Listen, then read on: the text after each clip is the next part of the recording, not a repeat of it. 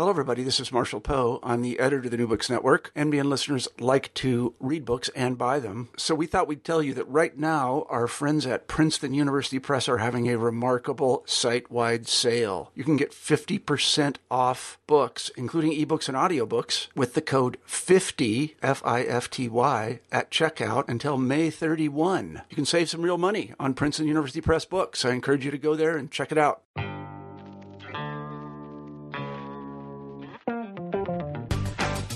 Welcome to New Books in Critical Theory. On this episode, I'm talking to Matt Holbrook from the University of Birmingham about his new book, Prince of Tricksters, The Incredible True Story of Netley Lucas, Gentleman Crook. Welcome to New Books in Critical Theory. On this episode, I'm talking with Matt Holbrook, who is a professor of cultural history at the University of Birmingham, about his fascinating new book, The Prince of Tricksters, The Incredible True Story of Netley Lucas, Gentleman Crook, which was published this year by University of Chicago Press. And it's an incredible work, really. It's a theoretical book. It's a fascinating tale about a really interesting character. And also it's quite a personal book as well. So I'm delighted to have Matt on the pod. Thanks, Dave. It's good to be here. Good to be talking to you. So I think we might start by introducing the book a little in context. So one of the things about the book is that it took you a long time to write, and it's part of a much broader sort of research agenda that you've got on the 20s and 30s. So I wonder if you could kind of situate the book within this kind of broader research agenda. Yeah, of course. I got into the book. I didn't mean to write a book about one man, and I certainly didn't mean to write a book about a confidence trickster. I just became interested about 10 years ago in trying to make sense of British culture in the decades after the Great War, and to try and work out the unlikely ways in which cultural life was disrupted or reshaped or rethought in the aftermath. And I spent a long time casting around for ways into thinking about this. I knew I didn't want to write a conventional book about the memory of the Great War. And then I slowly began to hone in on, I suppose, these figures these quintessential figures of the 1920s who moved between different lives and different identities. And it started to strike me that these were the kind of figures that you could use to say something about a culture that was increasingly dislocated, disrupted, that contained all kinds of new possibilities for remaking and self-making. And eventually that turned into the book that became Prince of Tricksters. I started off looking at a range of different characters of vamps, confidence tricksters, shysters. And then this one character, the character I ended up writing about, just came to focus a lot more clearly. And so I began to pursue them in a more serious, more systematic way. This might sound like a strange question, but how do you actually do research about a confidence trickster? Over the course of the book, our character, who we might call Netley Lucas, but also he has several names. He gets involved in a whole range of different activities. And in some ways, these names kind of reflect, as you say, a different kind of self that he makes. This is at the same time against the background of journalism, publishing, official records in things like courts, and the kind of the records that the state keeps. So how do you actually kind of write the history of almost someone who doesn't want to be represented? I'm still not sure I can answer that question 10 years on.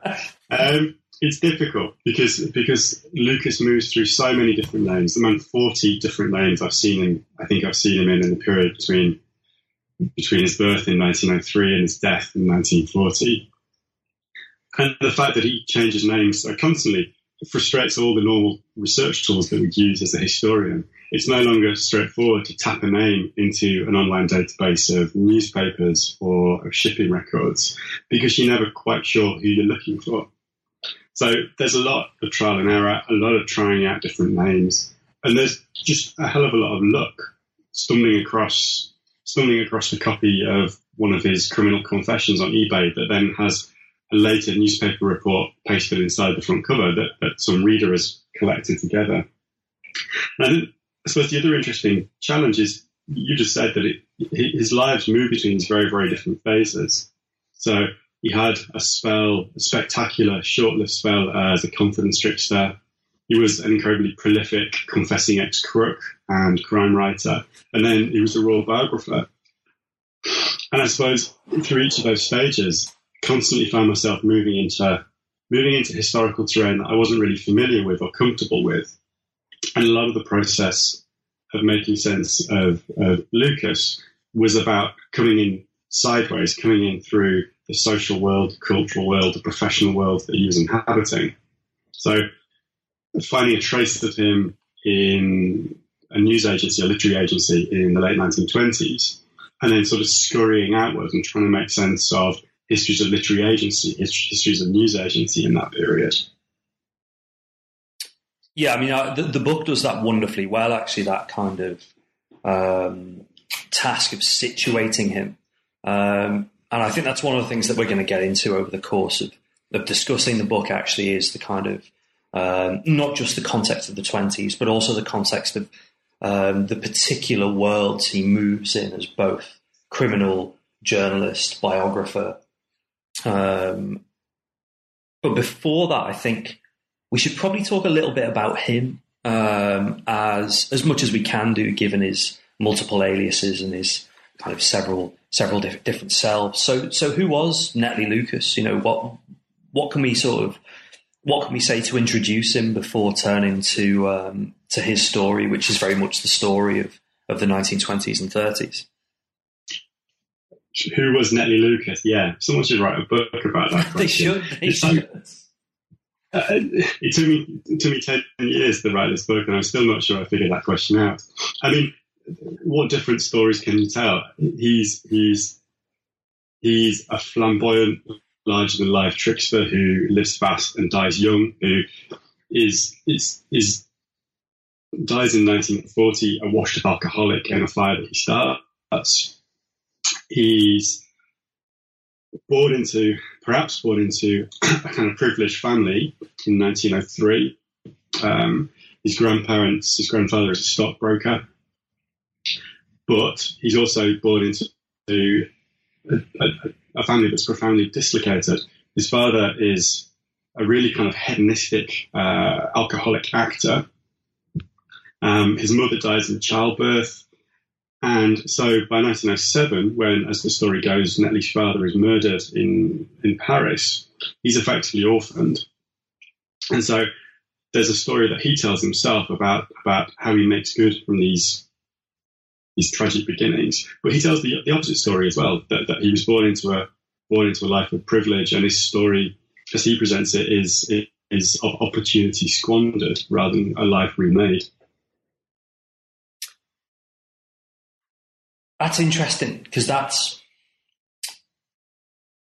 sort of scratches the surface of him, doesn't it? I'm just thinking, like, you know, you joked about someone should write a book, but the book is so kind of wonderful on, you know, even that tale that you've told there. The book makes clear that might be true, but it might not as well. It's really kind of interesting, and particularly the moments where the stories he's told collide with some sense of official records, or, you know, the official version of reality.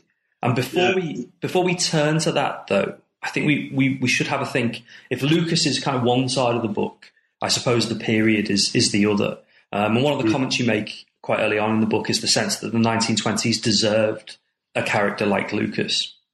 And you've gestured towards the kind of social changes going on at the time. But I wonder if you could sketch out the sort of, what do you call them, the deep-rooted anxieties and the social context that allow the trickster to flourish. Yeah, of course. It's tempting with a flamboyant trickster, someone who's larger than life in the way that Lucas is, to see them as somehow extraordinary. And because they're extraordinary, they're exceptional and they're unrepresentative. But I think one of the things that I wanted to do in the book was to place this confidence trickster, this man who shifts identities, very, very firmly in the everyday social worlds, the cultural worlds that he inhabited. So this is a period in which it's widely understood that the effects of the Great War have been to destabilize the boundaries between social classes, between genders, between races and ethnicities. And there's all kinds of anxieties about the implications that has for social order. That kind of then sits alongside, I think, the growing traces of a consumer culture that we, I suppose, are familiar with today, a consumer culture defined by advertising, by fashion, by cinema, that sells the kind of the prospect of personal reinvention. You use this makeup and you can be as glorious as Theda Bara, for example. And I think what you then get is an everyday social world, an everyday culture that places increasing emphasis on front and facade as defining who you are. And in that world, the confidence trickster isn't an exceptional figure, they're an exemplary figure because everyone's acting. The only difference is that people like Netley Lucas are doing it more spectacularly, more overtly, perhaps more flamboyantly than everyone else. So there's this kind of concern in the 1920s and 1930s that it's increasingly difficult to know an individual's place in society. And that becomes a threat to ideas about social order, ideas about cultural taste, ideas about political life. At the same time, one of the things that you bring up through the story of I guess, kind of, Netley being caught and exposed as a confidence trickster is the sense that this was also a period where people were, kind of almost sort of more aware of the possibility of the confidence trickster precisely because of that kind of broader social anxiety. And by the end of the 20s, the kind of, maybe it's not a moral panic per se, but, that kind of concern has gone. So I wonder if you could talk me through the kind of the moment where Netley stops being confidence trickster in the traditional sense when he gets caught, and how this points us towards a sort of decline in the fear and panic over confidence tricks by the 30s. Yeah. One of the interesting things that happens, we can all identify confidence tricks for some other times and other places. It's a kind of perennial deception, a perennial form of acting. But there's this kind of perception in the 1920s that there's something unique about the confidence trick, or that the confidence trick is uniquely prominent. Detective Inspector Percy Smith refers to this as the confidence trickster's palmy days. And there's a number of different things that seem to be going on here. One is that this disrupted world after the Great War creates more opportunities for particular kinds of deception. So Netley Lucas masquerading as a gentleman crook by acquiring a ready-to-wear smart suit in London's West End. But there's also a fixation with an anxiety about the confidence trickster on the part of the popular press, but also in particular Metropolitan Police. So this plays out in the formation of what Percy Smith describes as a confidence squad, a particular branch of the Metropolitan Police. It's all about catching the confidence trickster.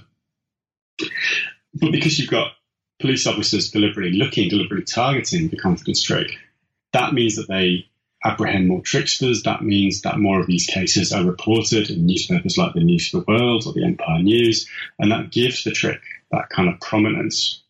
So when Netley Lucas is arrested for his most flamboyant fraud, when he poses as Lord Lucas and rips off colonial outfitters in central London in 1920, the case is all over the newspapers.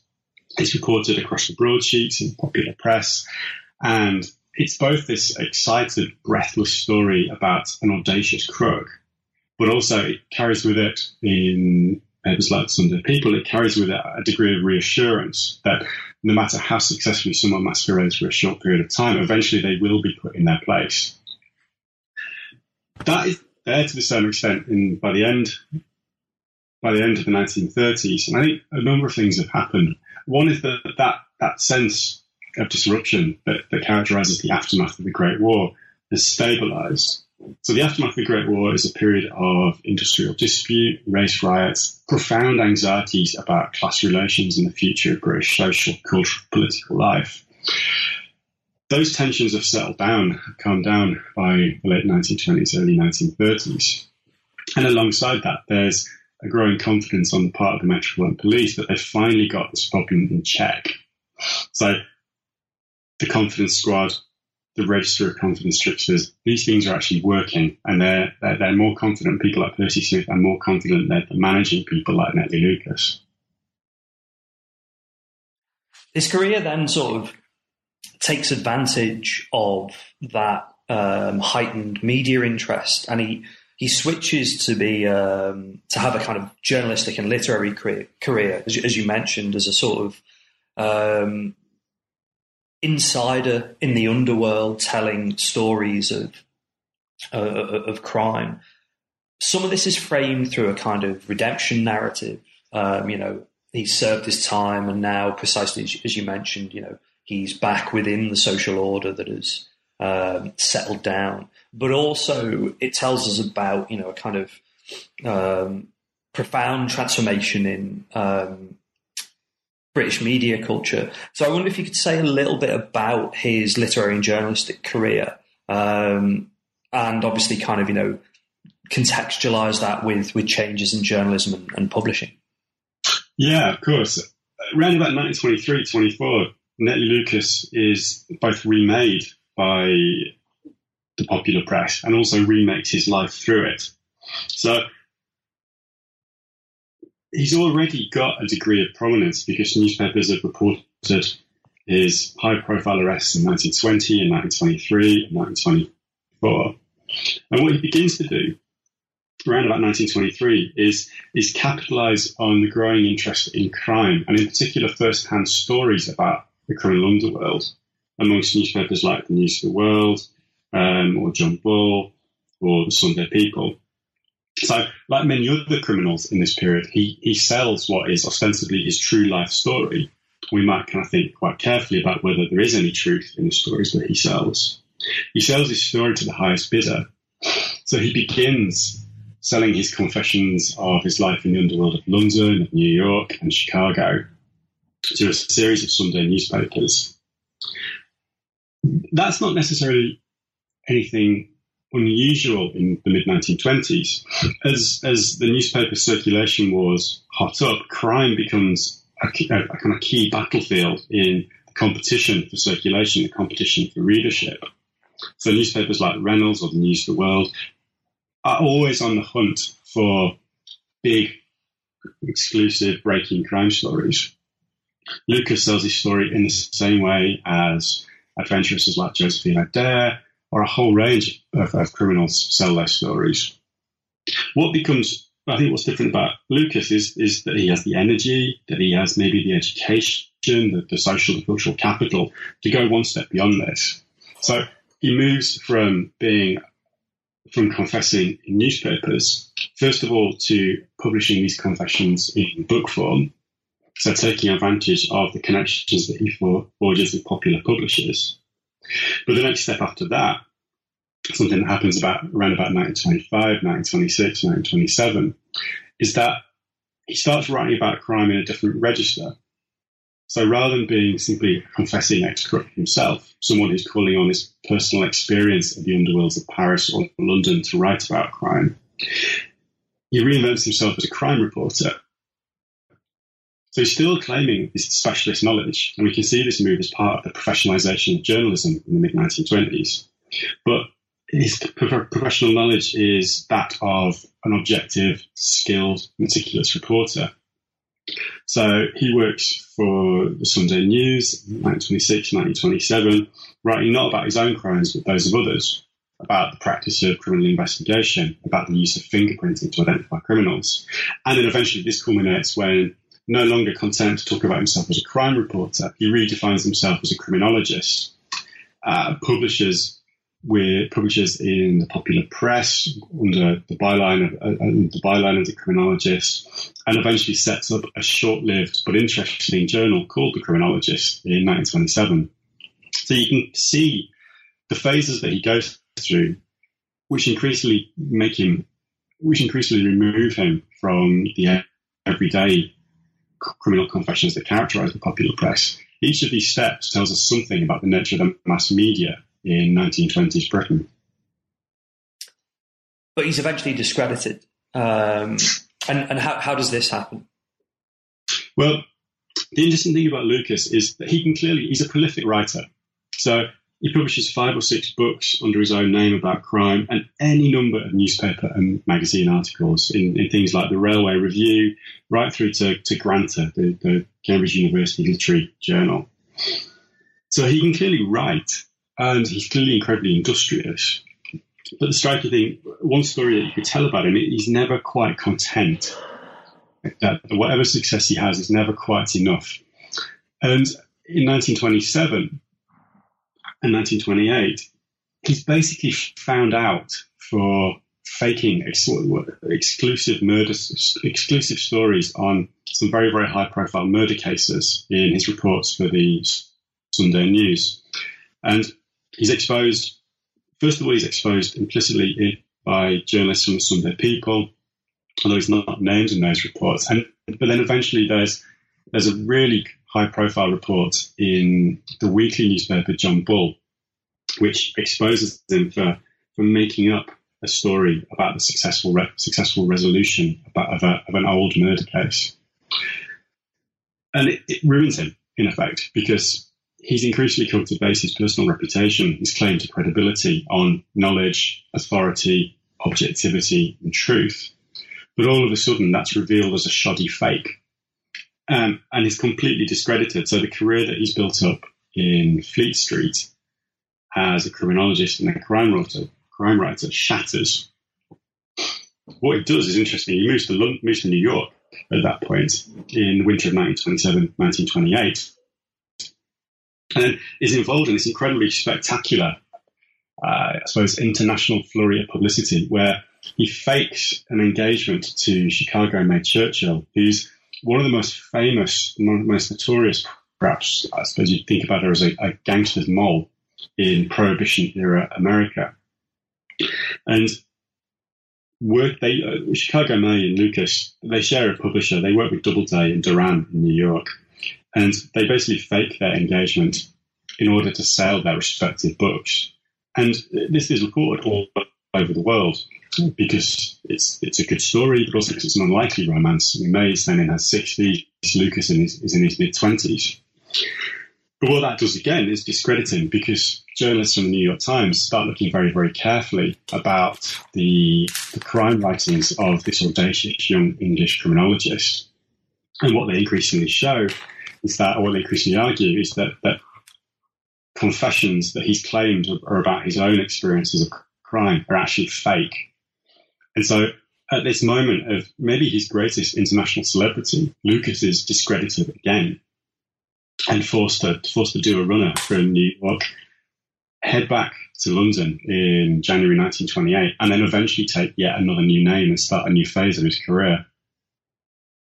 Yeah, this is where Mr. Graham enters the story as a biographer of essentially kind of royalty and the social elites, which had, I suppose, a different set of concerns associated with it, but similar kinds of boundary policing that essentially leads to another kind of discrediting and another kind of exposure and scandal. So, what was the sort of the bogus biography factory he was involved with, particularly in terms of the commodification of the social elites that he claimed to know?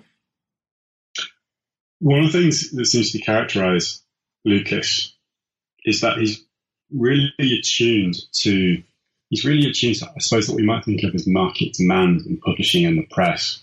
So when he moves back to London in 1928, he picks up on the growing demand for royal biographies, not just necessarily the conventional royal biography that is interested in public life, ceremony, pomp, and circumstance, but a new kind of royal biography that's interested in the realms of the private, domestic life, emotions, family, and so on and so forth. And so he becomes a prolific royal biographer and publisher, moving between different names. Usually he's known as Tim Graham, the biographer, but he also works as the publisher, Albert E. Marriott, and sometimes under the name Richard Dent, Charlotte Cavendish, all of these different names. And it's hard to tell exactly what he does, but as far as I know, as far as I can tell, he publishes something between 15 or 20 biographies of British and European royalty under his own name, and then any number of other royal biographies as the publisher, Albert E. Marriott. And the way he goes about doing this is really, really interesting. So royal biography sells. Intimate stories of royal lives and royal families sell in this period. Graham, although he could just make a lot of this stuff up, goes to extraordinary lengths to secure the approval of the royal household, the courtiers associated with King George V, Queen Mary, the Prince of Wales, later to become Edward VIII.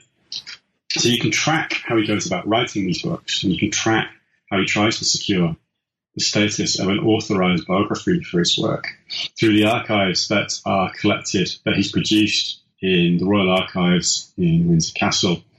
And you can track here the correspondence that he has with courtiers, where he approaches them asking if they'll read his work or if they'll approve or authorise his life with the Prince of Wales.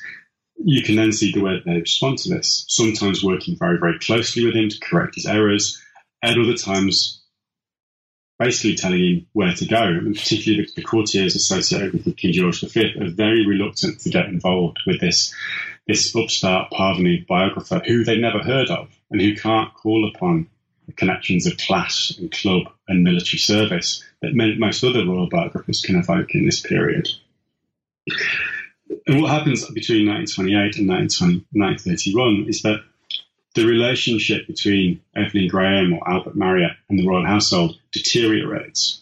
The royal household are increasingly aware that this is something different, and they become more and more exercised by publication of biographies in print and in newspapers that are explicitly or clearly fake, are both unwanted and are somehow duplicitous. So there's a war diary of the Prince of Wales, what's presented as a life of King George V by a gentleman of England. And in both of these cases, Evelyn Graham, the royal biographer, becomes the subject of literary scandal, front page news, when, as far as I can tell, what seems to happen is that courtiers leak the news that these are unwelcome biographies to journalists working for particular newspapers, the Star or the Morning Star or the Express, for example, Morning Post or the Express, for example. So there are a series of scandals around the biography factory that culminate in 1930, 1931, when finally the Daily Mail gets interested in Evelyn Graham and exposes him as a shoddy fake. But not just a shoddy fake, but as the former confidence trickster Netley Lucas. And there's this great moment where Lucas realises the Daily Mail is onto him and goes on the run. It goes on the run down through continental Europe, through the Suez Canal, and then eventually ends up in Durban over the Christmas of 1930, tracked every single step of the way by the Daily Mail.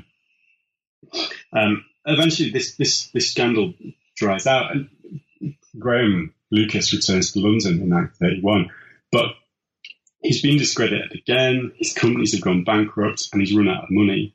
So his final flurry is when he tries to sell a biography of Queen Alexandra that's ostensibly written by one of her ladies-in-waiting.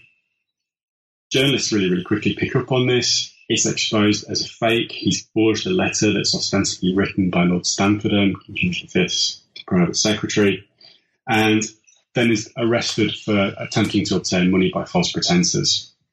The case comes to court in July 1931, September 1931, and it's this moment of the public humiliation, the public exposure of probably one of the most famous royal biographer of the early 1930s. The most famous royal biographer of the early 1930s is revealed to be a confidence trickster who's conning the British reading public.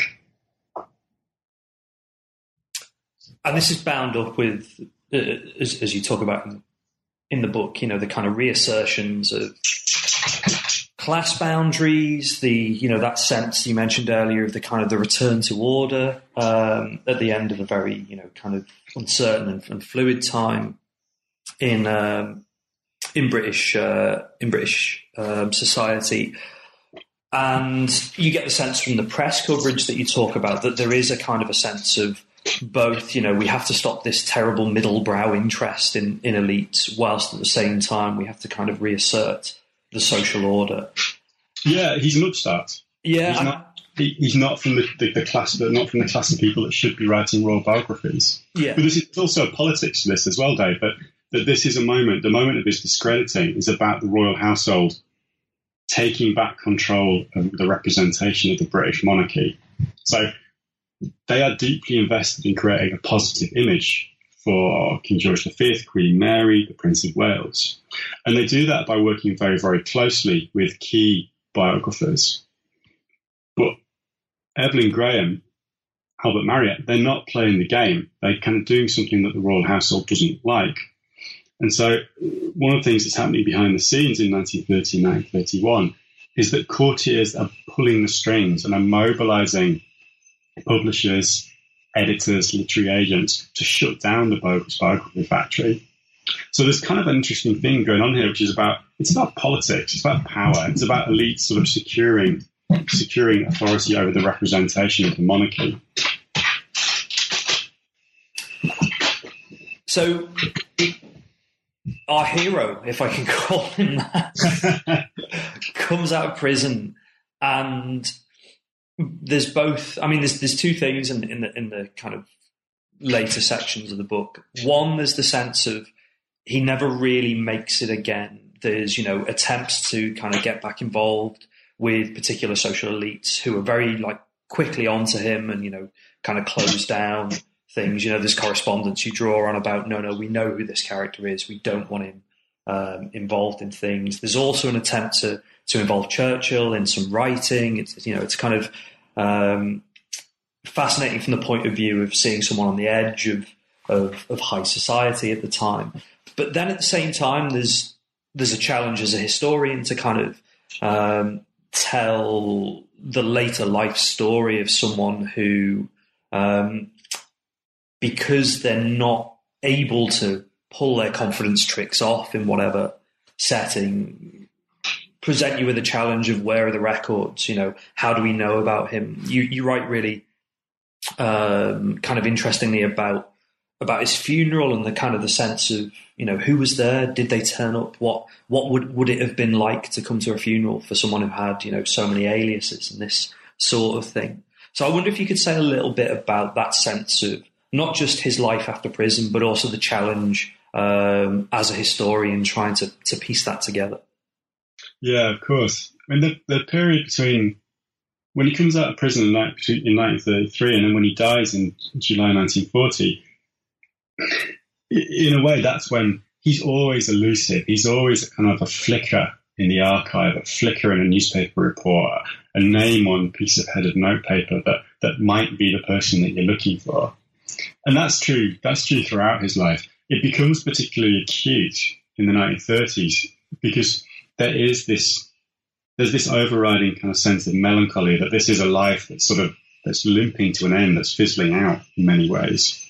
So you see in flashes, a mention in a divorce file, a kind of a brief comment in a scribbled annotation by a courtier.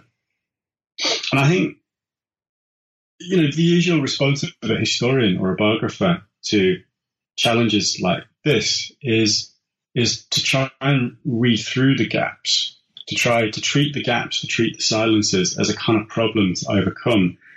And, that's great. And there's a lot of good work that does that kind of thing, that treats an individual life as a puzzle to solve. But I didn't really want to do something like that because it seemed to me that it didn't reflect the nature of Netley Lucas's lives, but also that it didn't do justice, that it wasn't really it wasn't a satisfying way of writing history. And I think one of the things that the book is about him. The book is about working on a confidence trickster who's constantly changing shape. but it's also an extended reflection or a mediation on how we might write history differently. And I think what I wanted to do was to leave the stories that I could tell about Lucas or Graham or Marriott open-ended, to be content to show what might have been, to be content to show other possibilities, other ways of reading the fragments, to kind of produce a sort of history, I guess, that was more uncertain, that accepted the gaps in our knowledge on their own terms, that didn't try to fill them, but worked with the gaps, worked with the silences as a way of, I suppose, as a way of reflecting on what history is, how we might do it differently. In that kind of light, I mean, you said, the book is about him, but it's also about history itself. I mean, how do you sort of feel about him? Which sounds like a strange question, but as a professional project, you've sunk a lot of work into it. There's a lot of kind of theoretical or historiographical reflection, but it's about this guy. It's a story of this confidence trickster. So I'm kind of interested to hear sort of like how you actually feel about him. He's quite. I mean, the book opens with me writing a love letter to him to try and explain, to make sense of exactly why I became obsessed with him, and obsessed with him to the point that I chased him across archives and libraries for 10 years. And then the book kind of closes with, I suppose, what you'd call a breakup letter, when it's this moment when I just was absolutely kind of fed up with his tricks, his deceptions, his lies. And I think how I feel about him is somewhere in between those things. He's beguiling, charming, audacious. He draws you in to keep wanting to know more.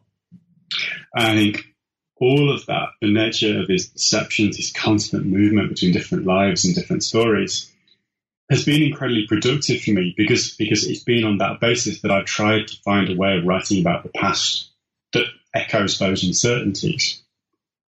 But also, he's not a nice man. He's a crook. He's duplicitous. He betrays all of the people who become closest to him. He has 2 wives, countless affairs. He is in a long-term relationship with his pal and with his pal and partner, Guy Hart or Albert Marriott. He later is a violent, misogynistic, washed-up alcoholic. He's not a nice guy. And so there's something, in a way, becoming beguiled by someone like this, writing a book about someone like this. That's quite an uncomfortable experience for me, to become obsessed with him, because he's not pleasant in lots of ways. But he's been incredibly productive of the ways that I have started to think about both Britain in the 20s and 30s, about nature of history, about my own practice as a historian. So where are you kind of taking this next? Obviously, the story of this Prince of Tricksters is to an extent closed by the book, but obviously the kind of themes you brought up, I guess, extend into your current work as well. Yeah. Right now, I'm trying to resist the temptation to write another book about an extraordinary individual. I find, it's a way of working that I've become increasingly comfortable with, that is increasingly familiar with me. Like you find someone intriguing in a newspaper report, and then you sort of begin to tease out, you begin to pursue the different threads of their life. I don't want to be a one-trick historian, though, so I'm trying to resist that at the moment, although I'm sure I'll end up doing something similar. I suppose right now I've taken a bit of a step back, and I'm trying to finish this book, trying to finish a book about that reflects on the nature of British culture in the 1920s in the round, that takes a lot of the pieces, a lot of the themes that have been present or implicit in my work on Lucas, and just looks at them in a wider possible sense. So I'm interested in what happens to cultural life in the 1920s, in the aftermath of war, but also in particular in how in the significance of the 1920s for the making of modern British culture, because I think it increasingly seems to me that this is a formative moment in the making of modern Britain, but it's one that we've lost sight of. We've lost sight of it because it's bracketed by the Great War and the Second World War, these supposedly more important events that come before and after. We've lost sight of it because the British experience of the 1920s seems less dramatic, less spectacular than that of continental Europe or the United States. We've lost sight of the significance of the 1920s, the radicalness of the 1920s, under these comforting notions of the long weekend or the jazz age or the roaring 20s. And, they're really evocative terms, and they're terms that carry our interest in the decade after the Great War. But they don't do justice to the freighted nature of this moment in British cultural life. It's a moment when, in effect, a lot of modern British culture is up for grabs in the process of becoming. And so I want to write a book that takes all of those themes, brings them together, and suggests something different about how we might think about the place of the 1920s in modern British history. Thanks for listening to New Books in Critical Theory. I've been your host, Dr. Dave O'Brien. On this episode, I was talking to Professor Matt Holbrook from the University of Birmingham about his new book, Prince of Tricksters, which was published by the University of Chicago Press.